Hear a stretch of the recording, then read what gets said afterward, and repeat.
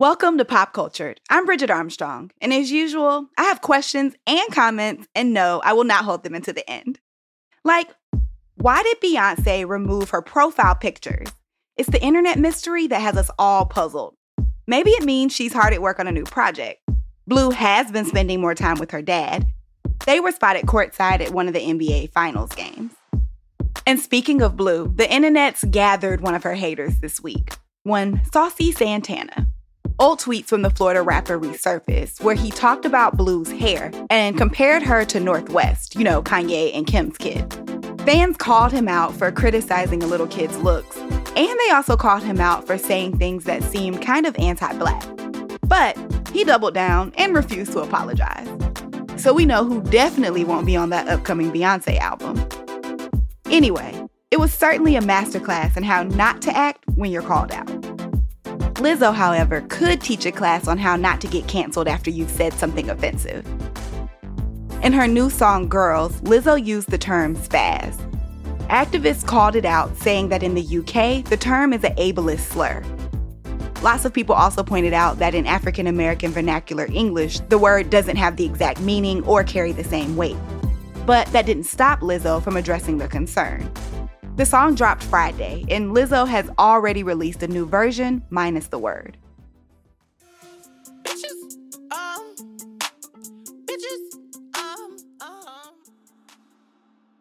Now, is there anything Jennifer Hudson can't do? She ain't lost since American Idol. Over the weekend, she won a Tony, making her an EGOT winner. She's already won an Emmy, Grammy, and Oscar. She now joins an elite group of less than 20 other entertainers. She's also the second Black woman to achieve the status. The other is Whoopi Goldberg. I don't know if you knew this, but there's a tampon shortage in the U.S., and apparently it's Amy Schumer's fault. Procter & Gamble say that after Schumer appeared in a Tampax ad, the demand went up, and they blame the shortage on the popularity of the commercial. Someone just got her period. What size do you need? Wait, there's more than one size? Yes. Your flow changes, and so should the size of your tampon. Of course, other non-Schumer-backed tampon manufacturers also have a shortage. But I'm actually fine with this. Let's blame Amy Schumer for everything. Following up on some stories we've talked about before, the Russian government has extended WNBA player Brittney Griner's detainment through at least July. The baller has been behind bars in the country since February. She was accused of illegally bringing THC vape oil into the country where she plays for a Russian basketball team. A little over a month ago, the State Department declared her as being wrongfully detained. And a number of people from the sports world actually started to speak out about her situation, even though previously the government said that keeping this low profile might help them negotiate her case. It's unclear if that's still true. We'll keep an eye on this story as it develops.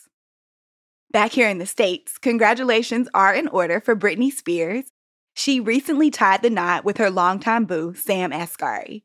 But the festivities were not without drama. Her first husband, Jason Alexander, crashed her wedding.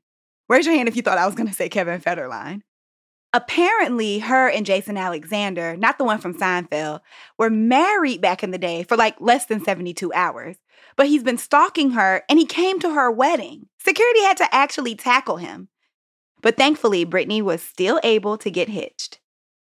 Britney's had to deal with so much drama over the past decade. We just wish her the best of luck with her new beau. Netflix has some good news. They just might be able to hold on to a sliver of relevancy for a little while longer. They just dropped a teaser for Squid Game Season 2.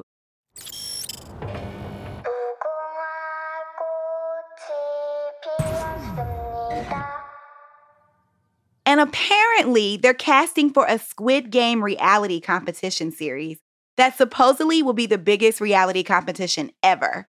It'll have 456 players competing for $4.56 million. I don't really know how anybody could watch that series and say, you know what? I want to do that in real life. But I, of course, will be tuning in. Lil Nas X is still doing what he does best, shaking things up. Last week, he dropped a diss track. BT, BT, BT, yeah, BT, yeah, yeah, hey, yeah.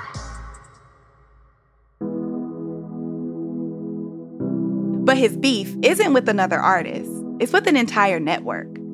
The Black Entertainment Television Awards announced their nominations last week, and Lil Nas X wasn't in the number, despite him being one of the most commercially successful Black entertainers in the game.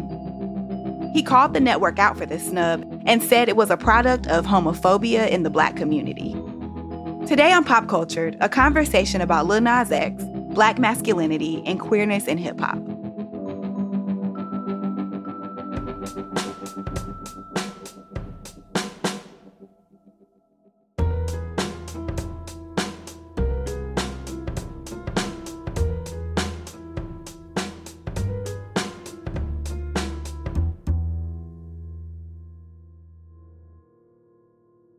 This all started when Lil Nas X tweeted about the BET Awards snub, sarcastically saying, "Thank you, BET Awards, an outstanding 0 nominations again, Black excellence." And of course, immediately he had some pushback. Someone on Twitter asked him what he put out to deserve being nominated. Lil Nas X pointed out that he had 3 of the biggest songs in the country last year.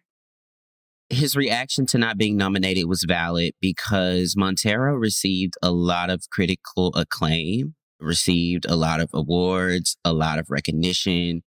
Derek Cottingham writes about music, culture, TV, and film. His work has appeared in the LA Times, on NPR, and in Vibe magazine. Industry Baby went 5 times multi-platinum. Montero was a huge moment. It was all the talk, had 3 songs charting at the same time on Billboard Top 10. And so to have the feature of that song be nominated and not have that song nominated at all, or anything from Montero, or any type of recognition for Lil Nas X, it just was a blatant form of disregard. Whenever an entertainer complains about not being nominated for something, it can come off a little arrogant.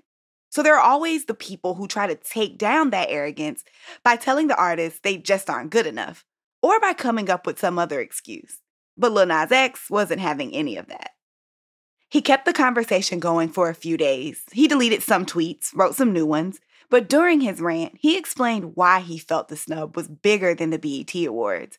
He said that Black gay people have to fight to be seen in the world, and that even when they make it to the top, people try to pretend like they're invisible. He also said that his frustration wasn't really about a BET Award, but about the bigger problem of homophobia in the Black community. BET eventually responded to Lil Nas X, saying they, quote, love him, while pointing out his past BET nominations. They also shared some insight into how the nominations work. Much like other awards shows, BET said their nominees are chosen by a group of, quote, esteemed professionals from various fields in the entertainment industry. And they said that no one from BET is actually in the voting academy. Ain't nobody heard about this committee until now. Like, that is what threw me off. It didn't even really address like how the committee selected. They vaguely said esteemed entertainment professionals. I also saw someone that formerly used to work at the network kind of be like, esteemed? I don't know, but they kind of rotate out these professionals a lot. Like, it's never like the same people. My question was, well, who's on the voting academy? Since like no one from the network is, which is also questionable. Are they even tuned into Black entertainment across the spectrum?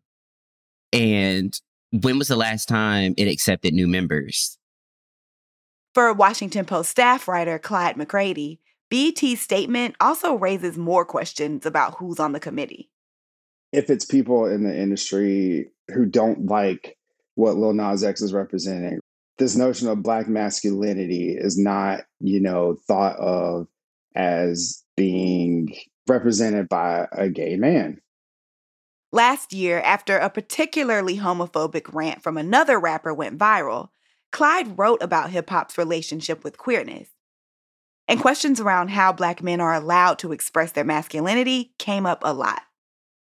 I think that is just uncomfortable for some people, especially when you're talking about a genre like rap. They're selling this kind of hyper masculinity among Black men being tough guys, and people don't associate that with being gay. And, Lil Nas X is one of the biggest stars in this industry. He has a point about being frozen out of these awards. BET weren't the only ones who responded to Lil Nas X's rant. A lot of people on Twitter did too. Many of them agreed with Lil Nas X, but a lot of people weren't buying it, and they told Lil Nas X, and he clapped back. Some people pointed out that other queer artists like Frank Ocean and Tyler, the Creator, have been honored by the BET Awards in the past. Lil Nas X responded by saying that queer men are more respected when they do less feminine things. Both Tyler and Frank Ocean have talked about sexual experiences with men and women and have alluded to not being all the way straight. But still, neither one of them has ever kissed a man on stage or rode a pole down to hell to give the devil a lap dance. I'd also like to point out that Tyler, the Creator, talked more explicitly about his sexuality after he was pretty well established as an artist. And even though neither of them have had the same experiences as Lil Nas X, we can't completely erase the homophobia they have dealt with. I think I saw a lot of people rebuttaling that we don't have an issue with Tyler, the Creator, or we don't have an issue with Frank Ocean. And the Frank Ocean part is revisionist history. When Frank Ocean first came out and when there was talk of him possibly being queer, so many people reacted badly. They were like, I'm never going to listen to his music ever again. It was a huge thing on social media and within the culture. And it's erasure to pretend like that didn't happen when it did happen. It took years, almost a decade from that to even get to the acceptance that we have today with artists like Lil Nas X, Saucy Santana, Kid Ken. These weren't a possibility then.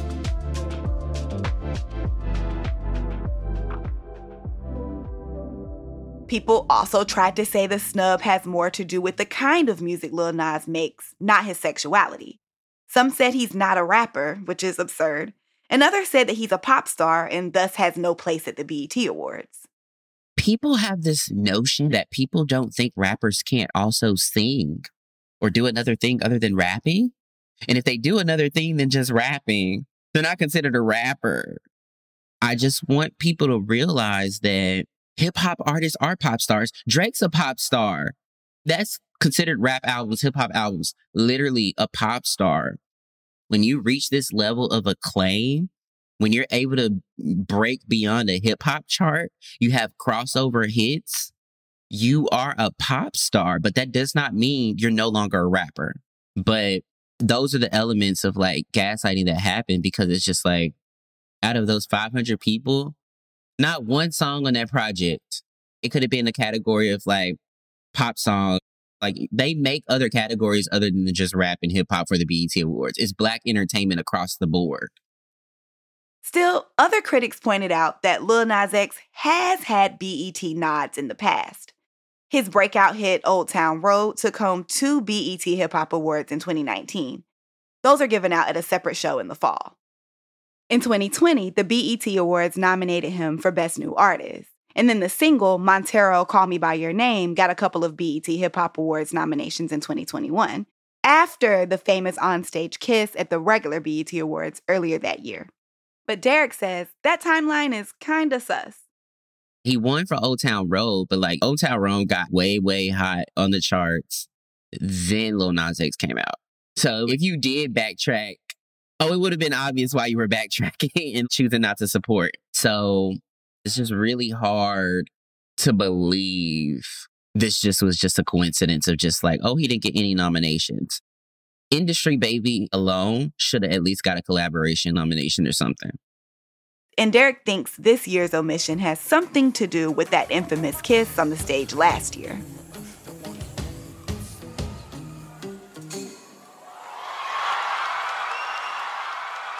He gave a show, but he ended up kissing a guy on stage. That was iconic for me and other queer folks. It was. And other queer kids that are just like us, that were to see that and be oh, that could be me. I don't got to suppress myself. I don't got to repress who I am. I can find love in open public too. I can find Black love in open little public. I can find another Black queer person that can also find happiness amongst me, find community against with other Black people that are queer. That's major. And I saw the backlash when the performance happened. They were kids watch this show with us. And I'm if I was a kid when I was watching this show with my mama and I would have saw that, I would have been so happy. I probably would have came out way before when I did. I wouldn't have thought it was such a bad thing. People talked about this kiss for weeks after, and I don't blame them. It was hot. But there were some people who disagreed with me and Derek. People who thought it was inappropriate and that it was somehow promoting something deviant. Lil Boosie, who seems to be running for the title of most homophobic rapper in chief, had something to say. And DaBaby went on a homophobic rant at the Rolling Loud Festival where he shamed people with HIV and AIDS and shouted out the fellas who weren't, quote, language warning here, sucking in the parking lot. DaBaby was at a Miami Music Festival, and he had some disparaging comments to say about gay people, and a lot of people thought that was a reaction to Lil Nas X, who'd been more flamboyant and open about his sexuality at that moment. As a result of his rant, DaBaby lost a bunch of festival spots, endorsement deals, and collaborations. But several rappers did come to his defense, including T.I., who said that while he respects openly gay artists like Lil Nas X, that if Lil Nas X can, quote, live his truth, then people like DaBaby should be able to speak theirs. Basically saying that if gay people can be openly gay, then bigots should be able to be openly bigoted. Why he thinks being gay and being hateful are the same things is beyond me. But his strange response is indicative of something bigger than an awards show and a nomination.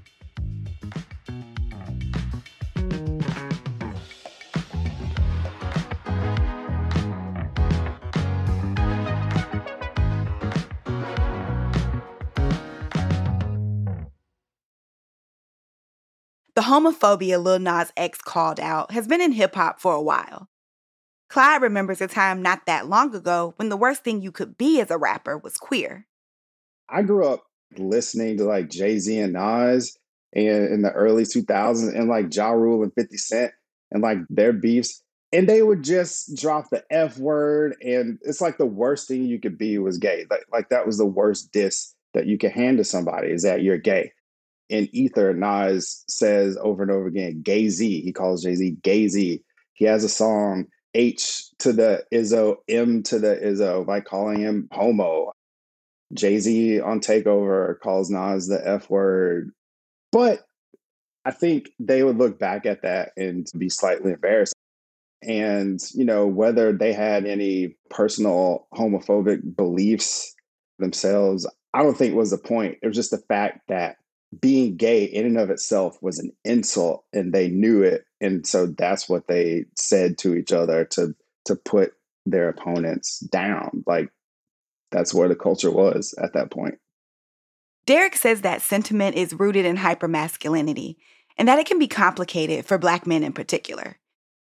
It comes back from the whole notion of like traditionally and historically the belief that Black men's masculinity has always been under attack due to things that stem from white supremacy and things that happen in the world and just breaking them down in our communities and letting that be like a trickle-down effect. And so the reaction to that over time has become this radicalization pushback to the point where it's like just laughing or experiencing joy is seen as like not being masculine.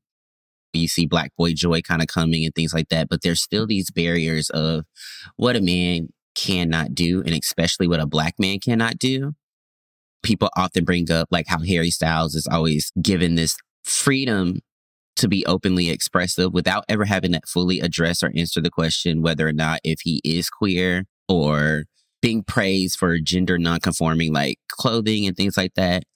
But when you're Black, you have to kind of also perform this ideal of hypermasculinity, even if you are queer.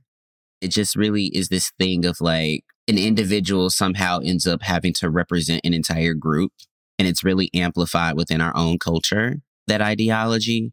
And so there's always been this kind of conflict or pushback when it came to having queer voices within hip hop in general. And the way hypermasculinity shows up in hip-hop can be really detrimental to a lot of the fans and artists in the space. Me as a queer person and being non-binary, I often present more femme. It puts like a bigger target on my back because it goes to the root of patriarchy and the way that women and femininity is treated in society.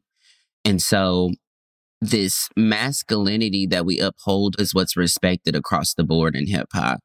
You have Megan Thee Stallion, you have JT, you have Carisha, you have like all these people, and everybody's like, why is the music twerk this, twerk that, your body this, your body that? And it's like the men are literally rapping about these women's bodies and y'all don't have a problem with it. But when the women are taking agency of their own and rapping about their bodies and being proud of their bodies that they're in, it's an issue. And it's just like, if the delivery comes from anyone where there's this femme identity attached to it, it's questionable. And people try to use this notion and argument. People don't have a problem with Saucy Santana. I'm like, yes, y'all do. I literally just saw someone angry saying that they were pushing an agenda on Teen Vogue because he was on the cover of Teen Vogue. I was like, just because you don't see it in your everyday bubble does not mean it's not going on. The world expands beyond your perspective and your viewpoint. You want to know my favorite Lil Nas X moment? It was when he won the MTV VMA last year for Video of the Year. First, I want to say thank you to the gay agenda. Let's go, gay agenda! I love this moment because it just shows off how great Lil Nas X is at trolling. But it also calls out something that we're seeing over and over. As more queer people and people under the LGBTQIA umbrella are gaining visibility and expressing themselves, they're being accused of spreading the so-called gay agenda. Gay agenda. Gay agenda. Homosexual agenda. The gay agenda. A lot of times music is complained about, like they're pushing this agenda on us and why are they forcing this on us? And it's just like, you don't have to listen. And when people bring up the fact of like, they're trying to force this on our kids. I used to watch movies with my parents all the time, and I'm not straight. I was around a lot of cishet people. I was a lot around PDA, all of that, and I am queer. If that was how it worked, a lot of queer folks would be straight.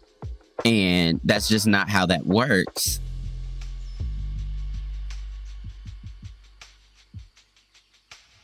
The gay agenda implies that whenever openly queer people are being visibly gay, it's part of some larger plot to push queerness onto straight people. People evoke this gay agenda whenever Lil Nas X breathes. They bring it up when they see gay characters on the screen. I mean, people are saying Pixar has a gay agenda because there's a queer couple in the new Lightyear movie. People call out the gay agenda when their cities or workplaces celebrate Pride and when schools want to teach students about sexuality and gender identity. And this fear of the gay agenda underlines a problem that's bigger than hip-hop and bigger than Lil Nas X. It kind of may dovetail with what you're seeing in the American culture at large.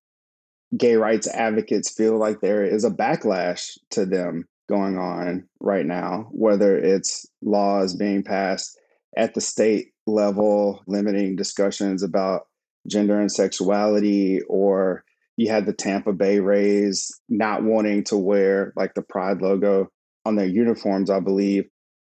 5 of the members of that baseball team refused to wear the Pride logo. And just the other day, a group of men who are affiliated with the hate group the Proud Boys stormed a library event where drag queens were reading to kids. So it may be a part of what's happening in the broader culture. I know when I talk to people in the industry, they're a little chafed at the notion that this is a problem particular to hip hop culture or Black culture at large. They see it as kind of picking on Black people when, homophobia is a problem in American culture at large. So I think I'd be remiss if you didn't mention what's happening in America more broadly. And it's something we've seen throughout pop culture, not just in hip hop. Not that long ago, there were some pretty brazen examples of homophobia in mainstream entertainment. The number one song not too long ago in the country in 2008 was Katy Perry's "You're So Gay." That's a pop song from a person who I'm sure she would consider herself an advocate and an ally for the gay community. But it's right there. 40-Year-Old Virgin, one of the biggest hits in this country, has an extended bit in it where guys just trade jokes about, how I know you're gay. And more recently, several comedians have been called out for their homophobia. One of the number one Netflix, specials is Ricky Gervais. And Dave Chappelle, very popular on Netflix, despite the controversy around his comments about the transgender community. So, I mean, there's still stuff there. For me, this conversation is complicated because on the one hand, it can feel like Black people in hip hop are being singled out for an American and worldwide problem. And it's important to put that into context.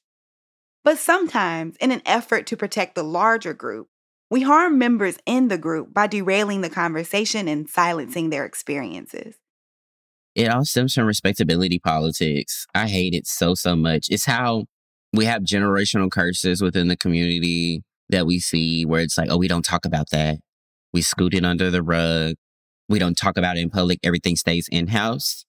And I hate that aspect of respectability politics so much because that's how things that are causing harm, that are just unjust, continue on. So I just think we do these straw man arguments to not address or take accountability for anything that we as a community might be contributing to. When Clyde wrote his piece about homophobia in hip hop, he talked to several queer rappers who've been able to find their place within the culture. One of the rappers I talked to, Cakes the Killer, he's found an audience. No, he's not a household name. Because of the internet and because of his own hustle, he's been able to build himself an audience and to tour and to make a living doing something that he loves. So the gatekeepers are kind of falling away in the music industry writ large, but it's still tough and it's still not perfect. Cakes the Killer told Clyde that he thinks there is room for queer people in hip hop because the art form itself isn't inherently homophobic. He said, like, if you look at some of these early rappers, they look gayer than me. He first came into rap, he was attracted to people like Lil' Kim, but also like the Diplomats, right? Like with the flashy jewelry and, Cam wearing a pink fur coat. I mean, rappers have this flashy, flamboyant style. So it's not like the culture in and of itself, but they're just individuals in it who have a problem with gay people. But there's nothing specific, I think, about rap that is just, anti, what's his larger point.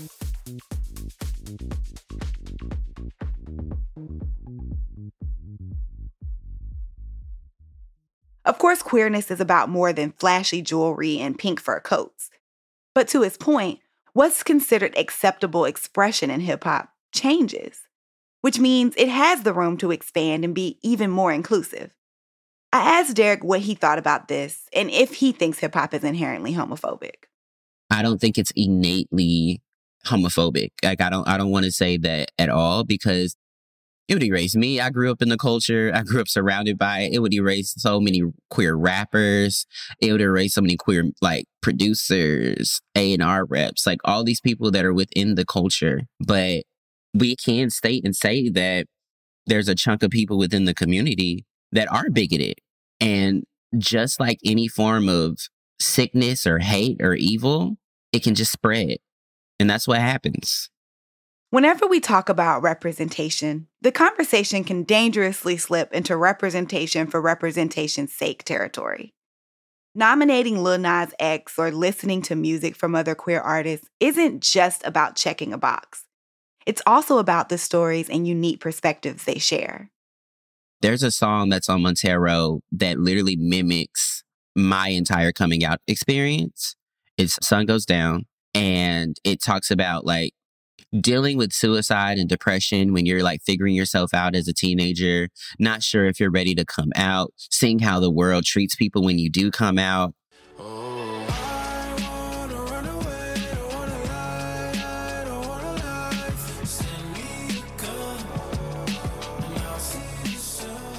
I wrote a review for the entire Montero album, and it's basically this Black gay Southern man's diary, a peek into his diary. And it resonated with so many people. And I just really always believe that there's an audience for any type of medium. And if you're not the audience, that's okay. But you can be respectful about not being the audience. You don't have to create this narrative of some agenda being pushed. What do you think progress looks like for hip hop? Is it Jay-Z and Nas evolving? Is it Lil Nas X existing and being as famous as he is? What does it look like? I mean, I think it's a couple things. I think Jay-Z doing a song like Smile about his mom. Mama had 4 kids, but she's a lesbian. Had to pretend so long that she's a lesbian. Had to hide in the closet so she medicate. Society shame and the pain was Their Jay-Z spoke very eloquently on his last solo album about his mom coming out of the closet and finding out that she was a lesbian and being very, supportive of her. Imagine having to live your life as someone else, right? And you think you're protecting your kids. And for my mother to have to live as someone that she wasn't and hide and protect her kids and didn't want to embarrass her kids and, for all this time and for her to sit in front of me and tell me, I think I love someone. I mean, I really cried. That's a real story. I cried because I was so happy for her that she was free. And talking about his relationship with her after she came out and how it brought them closer. It shows that people can evolve on these issues. I think that's a positive sign. But I also think it's the ability of a gay rapper coming up and being able to express their sexuality the same way a heterosexual rapper can express themselves. And I think that's what bothered a lot of people about Lil Nas X. Let's say if Future did that same set where there's a bunch of women scantily clad dancing around and he turned and kissed one of them, would that have made headlines? Probably not. But Lil Nas X doing it, it does. But I think equality is a rapper being able to be popular while also being themselves and expressing, their sexuality openly and it not being a big deal. I don't know how far we are away from that, but I think that's what, true equality would look like. I asked Derek Cottingham the same thing, and it made him think about his own family and their road to understanding. I came out at 17. I'm 26 now. It took about 9 years for my family to fully be accepting. I come from a Southern Baptist household, and the way they were when I first came out is the total opposite of how they are now. They're full-on allies. They are educated. I was trying to tell my mom and explain to her what non-binary was when I came out to her as non-binary. She was like, I know what that is. It's da-da-da. I was like, oh, okay. Well, look at you. It was a shocker, but it took almost a decade for my own loved ones to be educated a little bit more and also just come to this place of just human decency and operating in love from a human side and human's perspective. And I recently wrote a piece for Vox about Kendrick Lamar's Auntie Diaries. On his latest album, Kendrick Lamar has a song called Auntie Diaries, in which he talks about his transgender family member. Some people weren't really feeling this song because even though it's meant to be a tribute, he misgenders the person and he uses a slur. My whole takeaway from it was basically that the intention was well-intentioned. However, he's not done with his journey to acceptance. Because if you fully accept someone and you say you learned from your bigoted ways, you can't do the bigoted thing while saying you learned from doing the bigoted thing to not do the bigoted thing. And so I think that's the fluctuation of progress that we have within hip hop in general. It's people learning just to respect a person as a human being, but then they have to interrogate their own biases internally about, okay, why does a person wearing what they want to wear bother you so much? Why does it make you so uncomfortable? And why does a person making music about what they go through in their lives affect you? We're on a road. It's a long, bumpy road, but we are there. Lil Nas X being able to exist in a mainstream space the way that he does is a form of progress. That just wasn't always possible. At the capacity that he's able to exist in the mainstream pop culture broadly, it just wasn't always possible.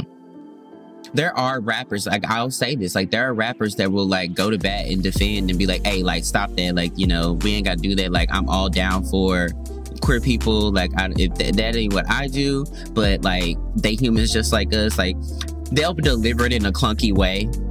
The intentions are well, but that just means that they need to be educated a little bit more on just like how to articulate what they're saying versus that, oh, they must be condemned because they must still hate us if they can't properly say or articulate what they're trying to say. Lil Nas X is definitely a representation of progress. It's just the vitriol that he receives shows that there's a lot more progress that needs to happen.